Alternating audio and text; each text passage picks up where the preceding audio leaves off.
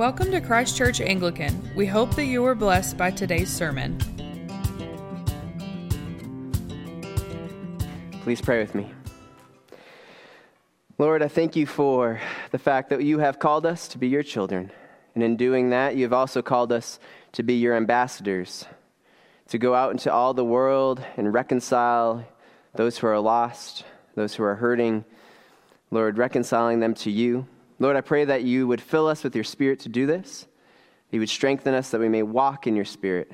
As children of light, we may bring your truth to the entire world. In Jesus' name, amen. Please be seated. If you'd like to follow along, please turn in your Bibles to, I think it was page 917. Was that right? Acts chapter 8. I'm trying to remember what it was up there because I don't have it here. It's not chapter 8, verses 26 through 40. Acts chapter 8, 26 through 40.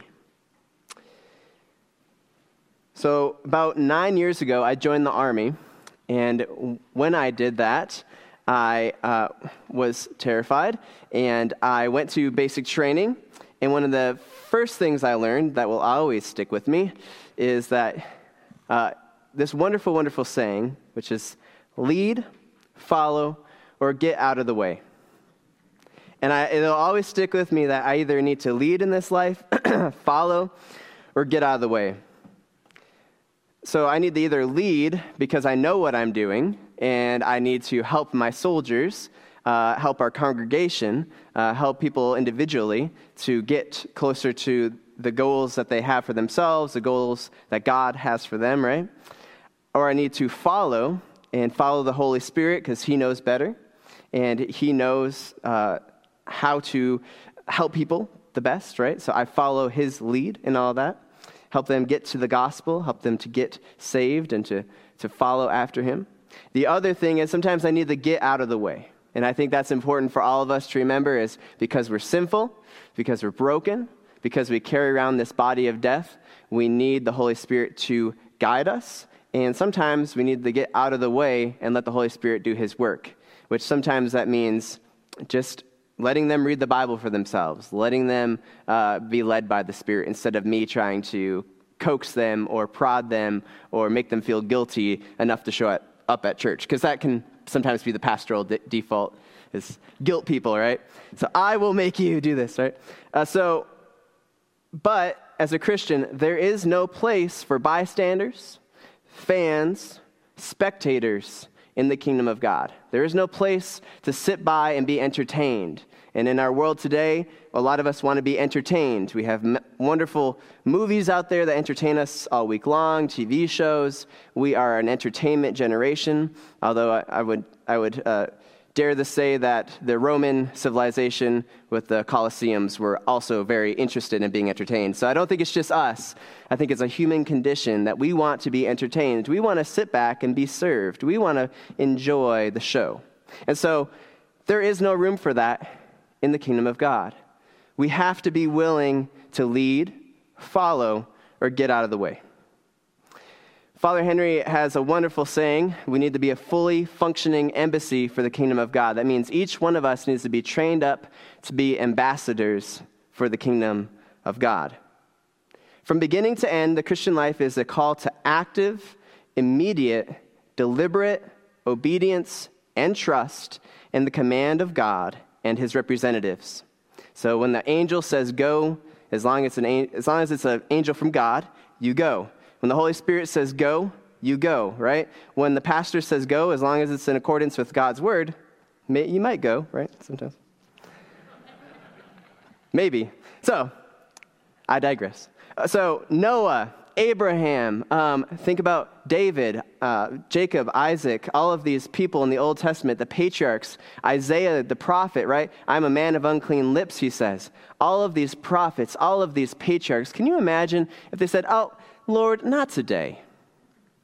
Not today, I'm going to do that tomorrow. Or, no, Lord, I don't want to move my family to a land I do not know. I'm really comfortable here in Haran. I think I'll just stay here, raise my family, move from one nicer house to a little bit nicer house, from one nice car to a little bit nicer car. You know what I mean? It's really easy to just kind of get in the motions, to pantomime, the people around you, to just kind of fit into the culture, not cause too much trouble, just do what the culture around you is doing. Can you imagine if they'd done that, if Abraham had just stayed there and not gone when he was called to go? Or Jacob, or Isaac?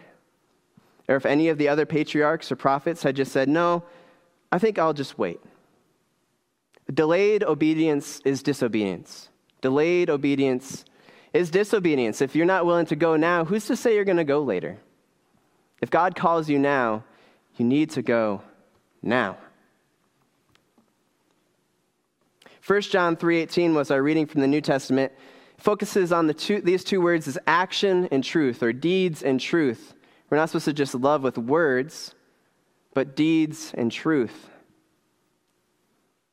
When we go out into the world, we tell people the gospel. We tell them the truth, that they are a fallen, broken people, that they are sinful, and that they are dead in their trespasses and sins, and without Jesus Christ, there is no hope for them.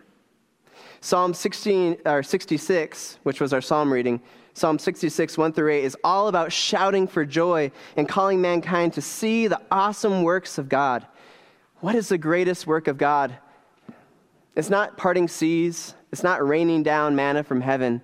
It is taking our broken, sinful hearts, our hearts of stone, making them hearts of flesh. That is the true work of God. That is the greatest work of God. And that is what we preach. That is what we proclaim. That is what we shout, is that God is here and that he wants to change our hearts.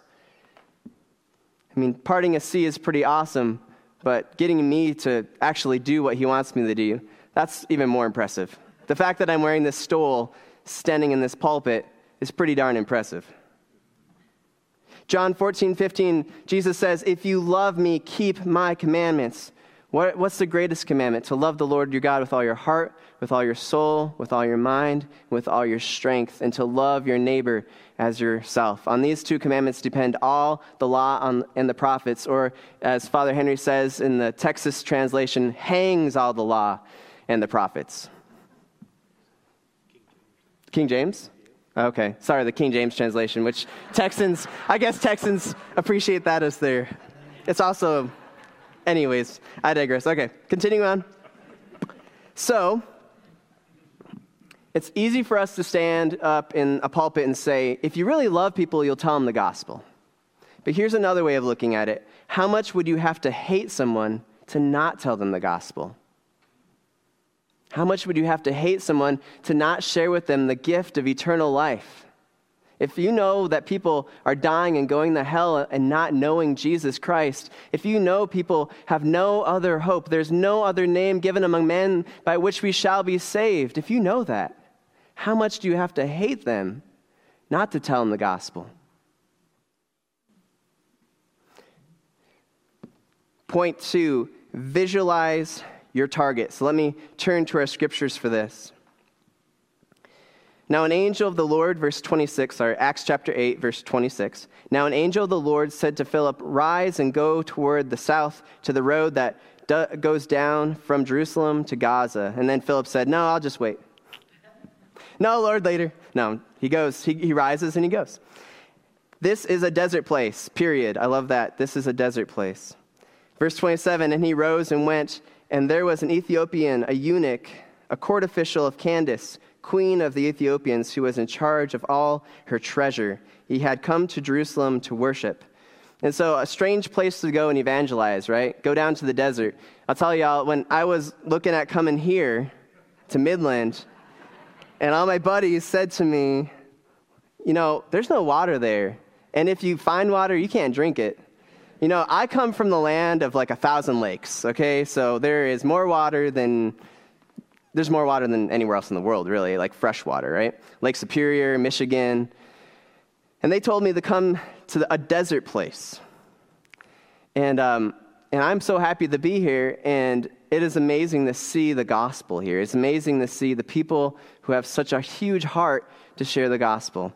And so I'll just leave it at that. Anyways, moving on. He went to a desert place to meet with this Ethiopian eunuch.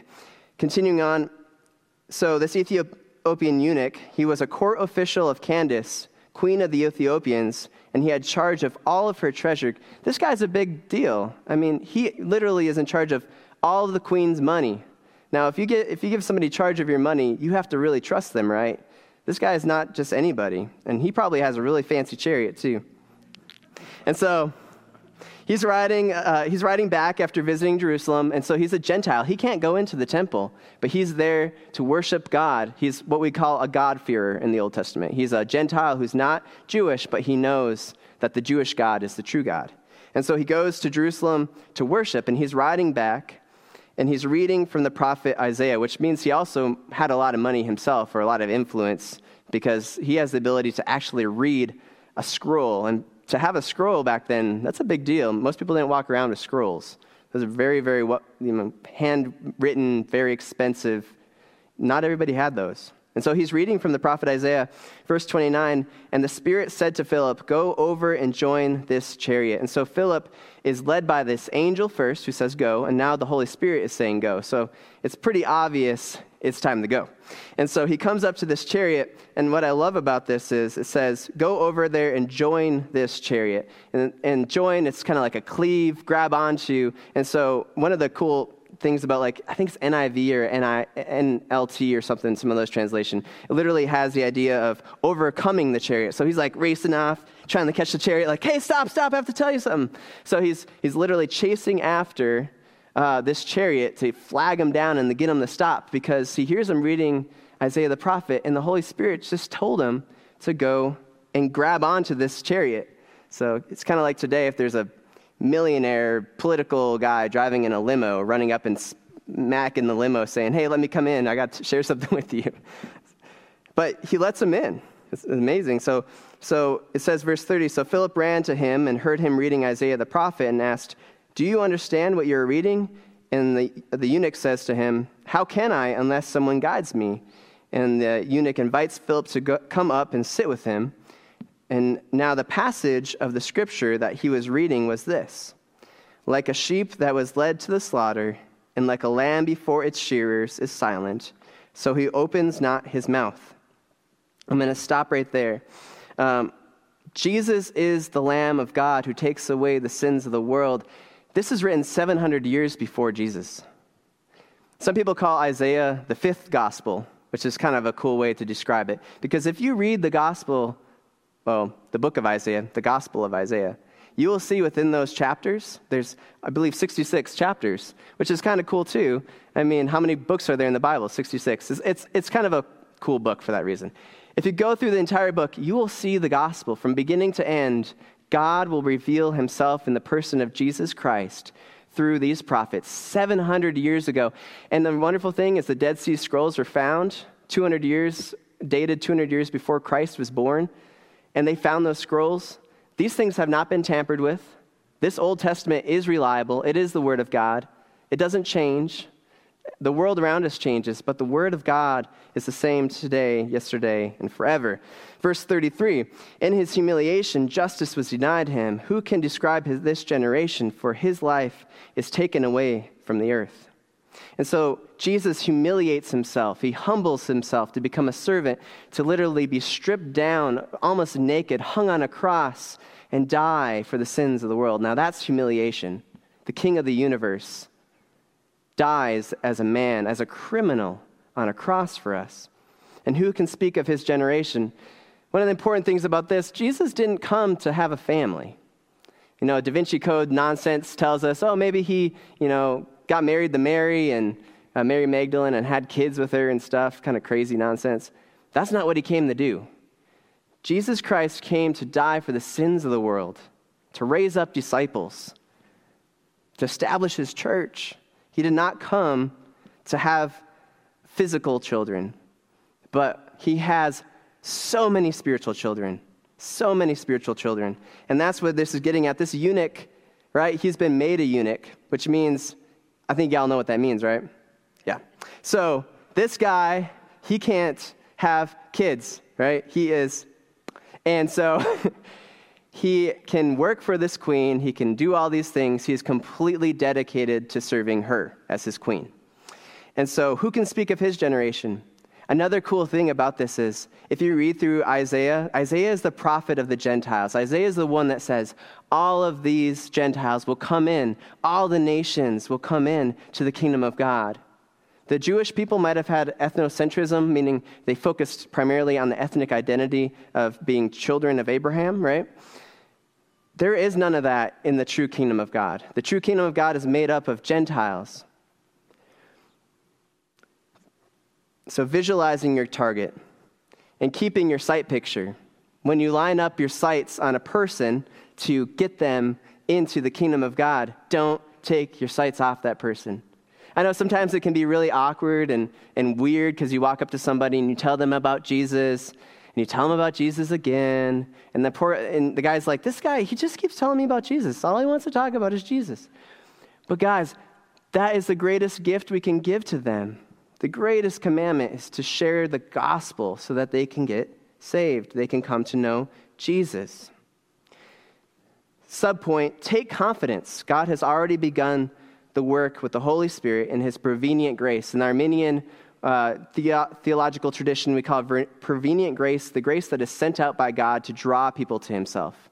In the Calvinistic tradition, they call that irresistible grace.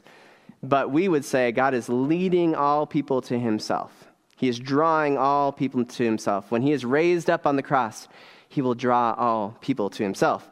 And so seeing people as God sees them is the secret to crippling racism. It's the secret to crippling all of the division we see in our world today, whether that's socioeconomic status or whatever divides us. The secret to destroying those things that divide us is seeing people the way God sees them. If we could just see people with the love that God has for them, all those things that are such a barrier in our society today that weigh us down would not be a problem if we could just love and see people the way God sees them. Third point, overtake the chariot. There are many chariots in the way of reaching your target, but what God has called you to do, he will equip you for. John 14:16, we have to trust in the Holy Spirit. God is already guiding them, directing them, bringing them to himself. And all we have to do is to come alongside and help them and guide them. One of the important things is, remember, the Mormons read this. The Jehovah's Witnesses read this. Christian Science people read this. Lots of people are reading this book. But are they reading it with apostolic doctrine? Are they reading it as the apostles read it? I don't think so. That's why when you see somebody reading the Bible, you can't just say, oh, great, you can understand that on your own. Just go read that on your own. No, you help them. We have so many resources today. We have, the Holy Spirit for one. We have the Bible. We have pastors, commentaries, books, classes, websites, whatever you need. God, in his grace, has equipped us so that we can help people learn the faith. Not the faith of the Mormons, not the faith of any other heretical group, but to actually know this book the way the early church read it. The fourth point, trust the Holy Spirit and God's word to lead as you guide. So just following along, letting the Holy Spirit do what the Holy Spirit's already done. I was telling the youth this morning in our catechism class, when you're learning and as you're growing, you share that with other people.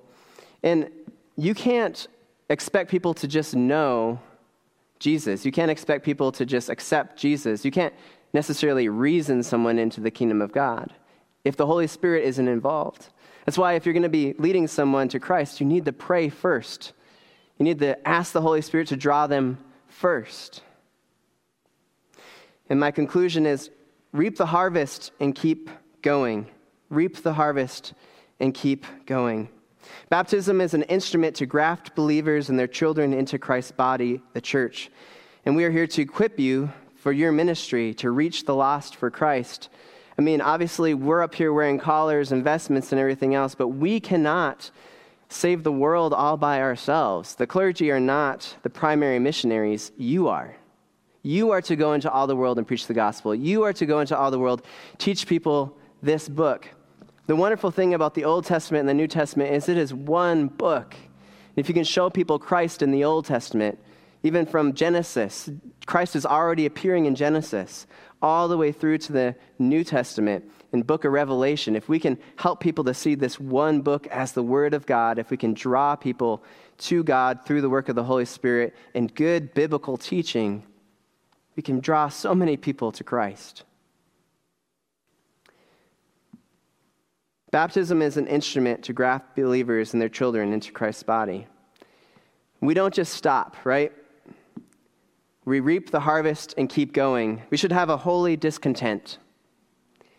My final thing I'm going to leave with you is a holy discontent. I'm not going to be content until I see every seat in this place filled and if we have another campus and we grow this church and we help other churches grow in the community and we bring people into the kingdom of God, I will not be content until I see that. There's a lot of things you got to be content with in this world. Sometimes it's your marriage. Sometimes it's, I'm just kidding. No, I'm very, very, no. You have to be content in some areas in life. But one thing you cannot be content with is the number of people that got saved, the number of people sitting in the seats, the number of people that are going into the community and sharing their faith. There should always be a growth. There should always be a multiplying community. Just as Philip went, as the Holy Spirit called him, I'm encouraging y'all, I'm calling you to go out in faith in the power of the Holy Spirit, to share the gospel, and to draw all people to Christ. So let us pray. Lord, I thank you for your truth. Thank you for your gospel. Thank you for the fact that we have your word, we have your Holy Spirit, we have your power.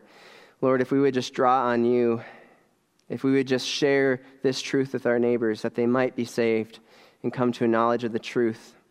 Lord, I pray that you would draw us more and more to yourself, that we might draw others to you. In Jesus' name, amen. Thanks for tuning in. For more information, feel free to visit us online at ccanglican.com. We hope you will join us again soon.